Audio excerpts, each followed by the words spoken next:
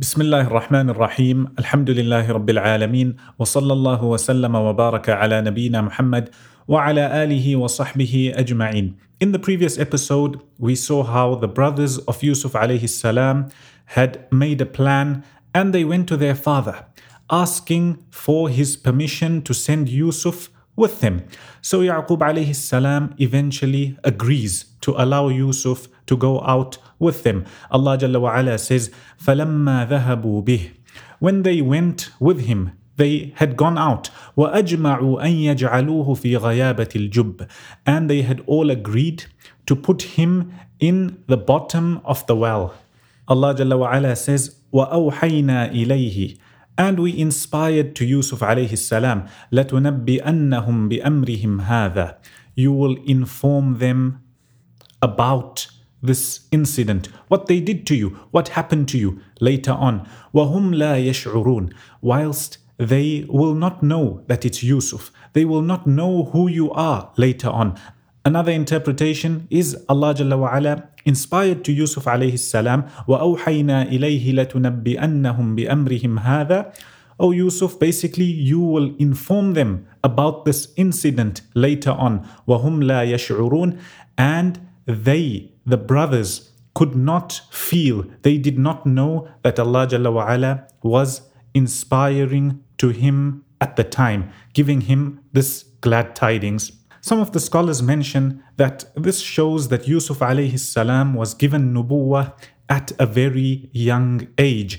In the same way, for example, Isa alayhi salam, he spoke when he was still in the cradle. And some of the scholars mention he was also given nubuwwah at a very young age. Others mention that this was Allah Jalla wa Ala inspiring to Yusuf alayhi salam, giving him this glad tiding, but it was not a sign of his prophethood yet. And Allah subhanahu wa ta'ala knows best. In this ayah, Allah subhanahu wa ta'ala gives Yusuf alayhi salam glad tidings, basically telling him that he was going to survive, and Allah subhanahu wa ta'ala made it easy for him. Allah then says, speaking about the brothers who go back home, وَجَاءُوا أَبَاهُمْ عِشَاءً يَبْكُونَ. And they returned back home to their father in the evening whilst they were crying. Look at how they had planned this well before. They executed the plan and now they come home crying. And this shows us that not everybody who claims to be a well-wisher, not everybody who cries in front of us is always truthful. Allah Jalla wa Ala then says, speaking about the brothers and the story they came up with, they say, قَالُوا يَا أَبَانَا. Oh, our father, إِنَّا ذَهَبْنَا نَسْتَبِقُ. We went. What did they do? The Mufassirin mention nastabiqu could mean that they were racing on foot, or it could mean that they were racing with horses, or it could mean they were competing when it came to archery. So the brothers are telling Yaqub alayhi salam, إِنَّا ذَهَبْنَا نَسْتَبِقُ وَتَرَكْنَا يُوسُفَ عِنْدَ مَتَاعِنَا. And we left Yusuf to look after our stuff. فَأَكَلَهُ الذِّئْبُ. And the wolf ate him up. وَمَا أَنْتَ بِمُؤْمِنٍ لَنَا. And you will not believe us. وَلَوْ كُنَّا صَادِقِينَ. Even though we are telling the truth. Look at how they lie. They did something bad. And they telling their father that this was so terrible. And it's something that basically you had warned us about before. And as you mentioned, it happened. As you thought. Exactly as you thought, it happened. But you won't believe us. A few ahkam or a few things the scholars mention at this verse. One of them is when it comes to competitions. As we all know, in Islam, there are certain competitions which are allowed when it comes to sport, etc. To summarize the topic, it's been mentioned in a lot of detail, but to summarize it, when it comes to something that you can compete in, for example, a sport or anything else, it's generally of three categories. The first category being things which the Sahaba radiallahu anhum did, the Messenger sallallahu alayhi wasallam allowed, and he spoke about its virtue. For example, camel racing and horse racing and archery, etc. Here, there is evidence to show that it's allowed and something encouraged. The second category are things which are permissible. they're not haram. There's nothing showing that they're haram, and there's nothing showing that it's clear-cut encouraged. For example, some of the sports we have today. For example, if two people are playing tennis or football, etc., as long as there's nothing haram, it's still permissible. The third is when it comes to something which is impermissible, where there is harm to somebody, where there is some sort of haram going on, a haram sport or a haram competition, not necessarily a sport, maybe a competition, then that would be impermissible.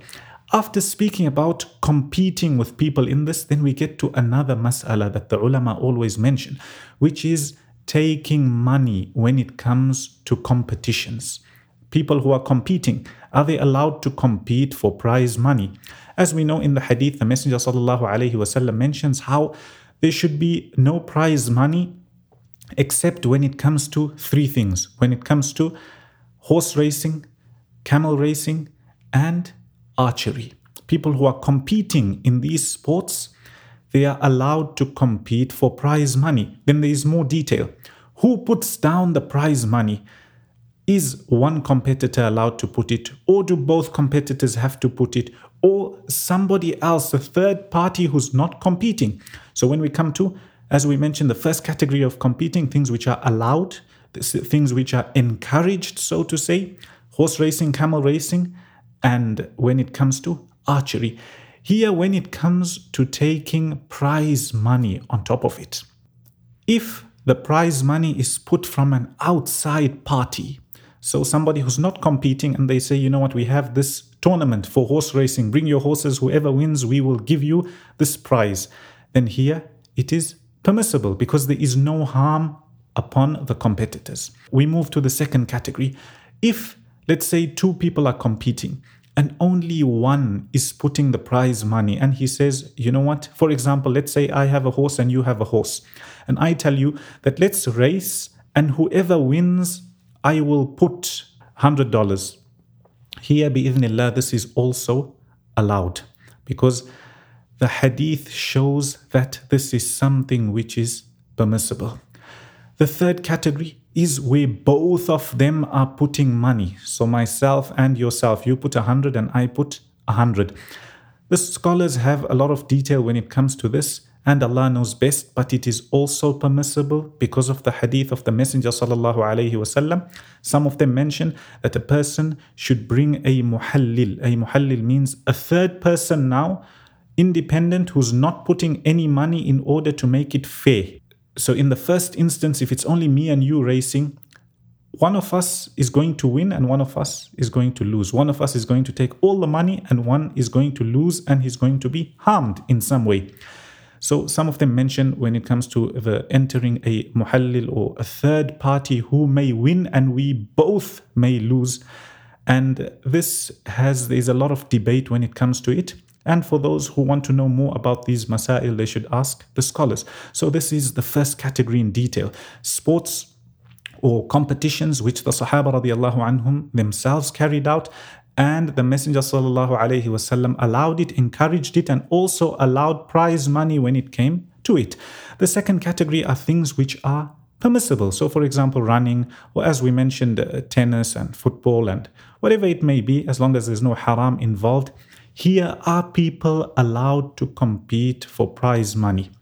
Most of the scholars of today, they say that if the prize money or the prizes, if the prize money is being provided by a third party, a party that is not competing in the actual competition, then this is permissible because none of the teams will be harmed. The teams are not putting money and one will take and the other will not take.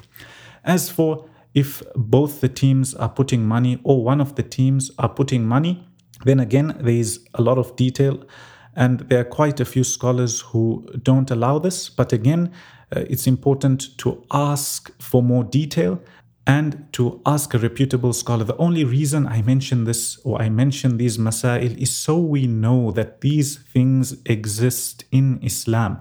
So not only are we taught about salah and zakah, we taught about buying and selling, we also taught about competitions, we taught about prize money, we taught about so many things. The third category, things which are impermissible, competing in things which are impermissible, especially when it comes to things where there is harm, etc., then even when it comes to taking money on these things, then it would not be allowed, and Allah subhanahu wa ta'ala knows best. Another important rule to mention when it comes to these things, the scholars mention that when it comes to a competition, so let's say you're phoning into a competition, they're telling you that if you phone in or you answer these questions by text message, if you answer them and you get everything right, we will send you a BMW, we will send you so much money. A lot of the times what happens is these competitions, a normal text message, if you're sending from me to you, maybe 50 cents. But when it comes to these competitions, they're charging $5 and $10. So because they've got so many people entering, let's say from those fees, they make $1 million and they give a car worth 100,000. So here, a lot of the scholars say it would be impermissible because they are eating people's wealth bil batil, without any justification.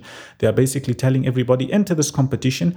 They are raising the costs which are not there. They are trying to profit of everybody entering, giving away a little bit and pocketing the rest. However, if they only using the fees just to cover and fees which are actually justified. So let's say a text message is, for example, $1, and they're charging everybody to enter this competition, the actual fees, then it would be allowed. And the reason for this, going back to the rule I wanted to mention, is the scholars say anytime you have a competition, you must look if you are salim or ghanim. Salim basically means that you are safe, you are not losing any money, you can only gain.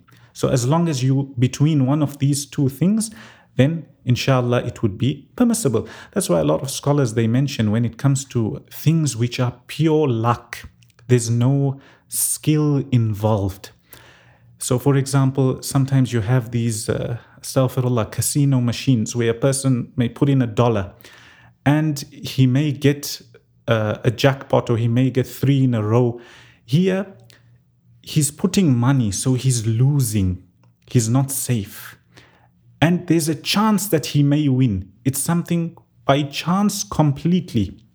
Here, it would not be allowed because he is not safe or winning. He is either losing or winning. And it's a very long mas'ala. It's something important to mention. But generally, if you take by this rule, as long as you're either between safety or winning, then inshallah, it's okay. And hence you would be able to see how when people are playing card games, for example, or other games which may be permissible, why money and betting would not be allowed, because this is a rule we take in the Sharia. And Allah subhanahu wa ta'ala knows best. Getting back to the story of Yusuf alayhi salam, Allah Jalla wa ala mentions how the brothers not only came crying, they also tried to come with some sort of evidence to back up their story. Allah says, وَجَاءُوا عَلَى قَمِيصِهِ بِدَمٍ كَذِبٍ. And they came with the shirt of Yusuf alayhi salam, and this shirt had false blood on it. Some of the Mufassirin mentioned that they killed a small animal or they killed a small sheep. They took the shirt of Yusuf alayhi salam and they put the blood from this animal on the shirt. And they came to their father trying to convince him that our story is true and this is what happened. And if you don't believe us, here's his shirt. You can see it. وَجَاءُوا عَلَى قَمِيصِهِ بِدَمٍ كَذِبٍ. Yaqub alayhi salam, immediately looking at this shirt, he realizes that something doesn't make sense. How can a wolf eat Yusuf and his shirt has not been torn, his shirt is not tatty, his shirt here, the one they've brought, is completely intact. There's something wrong. Some of the Mufassirin mentioned that Yaqub alayhi salam even said, if a wolf ate him, then indeed this wolf was very merciful. So immediately he knew that something was off. And this ayah also shows us that people who are judging, or even if you've got a dispute with somebody, sometimes they may not have clear evidence. However, there may be some sort of clue or qarina that's either pointing towards their innocence, especially when it comes to their innocence, or it may be pointing towards them being guilty. However, because you don't have evidence, as we will see with Yaqub alayhi salam, what his response is, he knew that something was off, but he didn't have solid evidence. He didn't believe them, definitely, but he didn't have solid evidence to say that definitely they did this. Allah Jalla wa Ala then says, Yaqub alayhi salam tells them, قَالَ بَلْ سَوَّلَتْ لَكُمْ أَنفُسُكُمْ أَمْرًا. In fact, this is something that your nafs and yourselves have beautified. You've made up a story, you've accepted it amongst yourselves, and basically you're trying to lie.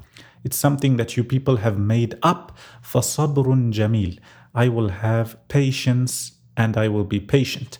Patience which is beautiful. Some of the scholars mention that sabrun jamil means patience which there is no complaining to anybody except to Allah subhanahu wa ta'ala. Others mentioned that it also means Yaqub alayhi salam knew something, or he knew that what they were saying was incorrect and they were lying, but he told them that our relationship between one another, basically, I know you did something, but I will treat you in the same way I was treating you before this incident. I will still be good to you, etc.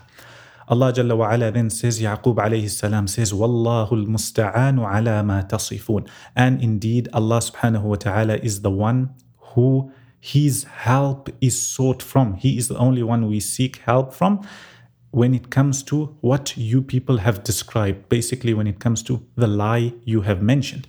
And this shows that sometimes you may be innocent. You may know something that others don't, but there's nothing to support you. There's no evidence. And these are difficult times. Here, Yaqub alayhi salam, we can see going through something which he knows there's something off. He's got no evidence. That's why in Sahih al-Bukhari, Aisha radiallahu anha says, when she was accused of doing what she didn't, she says that the only thing I can say is what Yaqub alayhi salam said, and then she read this verse because she knew she was innocent. She had no evidence to prove that she was innocent. So the only thing she could do at the time was be patient. For all those going through difficulty, through hardship, through things or in situations where you know you've done nothing wrong, but you've got nothing to prove that you are innocent, be patient. It is the test of Allah subhanahu wa ta'ala. It was His test for the Nabis and people who were better than us, and it will also be a test for those who believe. Another interesting point when it comes to this verse, some of the scholars mention that the shirt of Yusuf alayhi salam is mentioned in the story 3 times, or on 3 occasions, and on all 3 occasions there is a sign in it. Allah subhanahu wa ta'ala shows a sign. This is the first instance, and we see how from the shirt Yaqub alayhi salam was able to tell that the sons were lying. The second, as we will see later on bi'idhnillah, where the wife of the Aziz is trying to seduce Yusuf alayhi salam, and one of the things that show his innocence is the fact that his shirt is torn from behind. And the third instance, at the end of the story, Yusuf alayhi salam sends his shirt with his brothers to his father because his father had lost his eyesight. And he says, when you reach, throw my shirt on my father's eyes and bi'idhnillah he will be able to see. The point I want to mention is, look at the power of Allah subhanahu wa ta'ala. He was able to show signs in something where we wouldn't necessarily take a sign of. Allah subhanahu wa ta'ala is able to show us and to give us things through means which we may all know, which are normal, so to say. And at times He may give us or show us things through means which are not the norm. And also at times Allah subhanahu wa ta'ala may grant us and give us and show us things through other things which we did not imagine. We ask Allah subhanahu wa ta'ala to grant us conviction and to grant us goodness. Ameen. Wa sallallahu wa sallama wa baraka ala nabiyyina Muhammad wa ala alihi wa sahbihi ajma'in.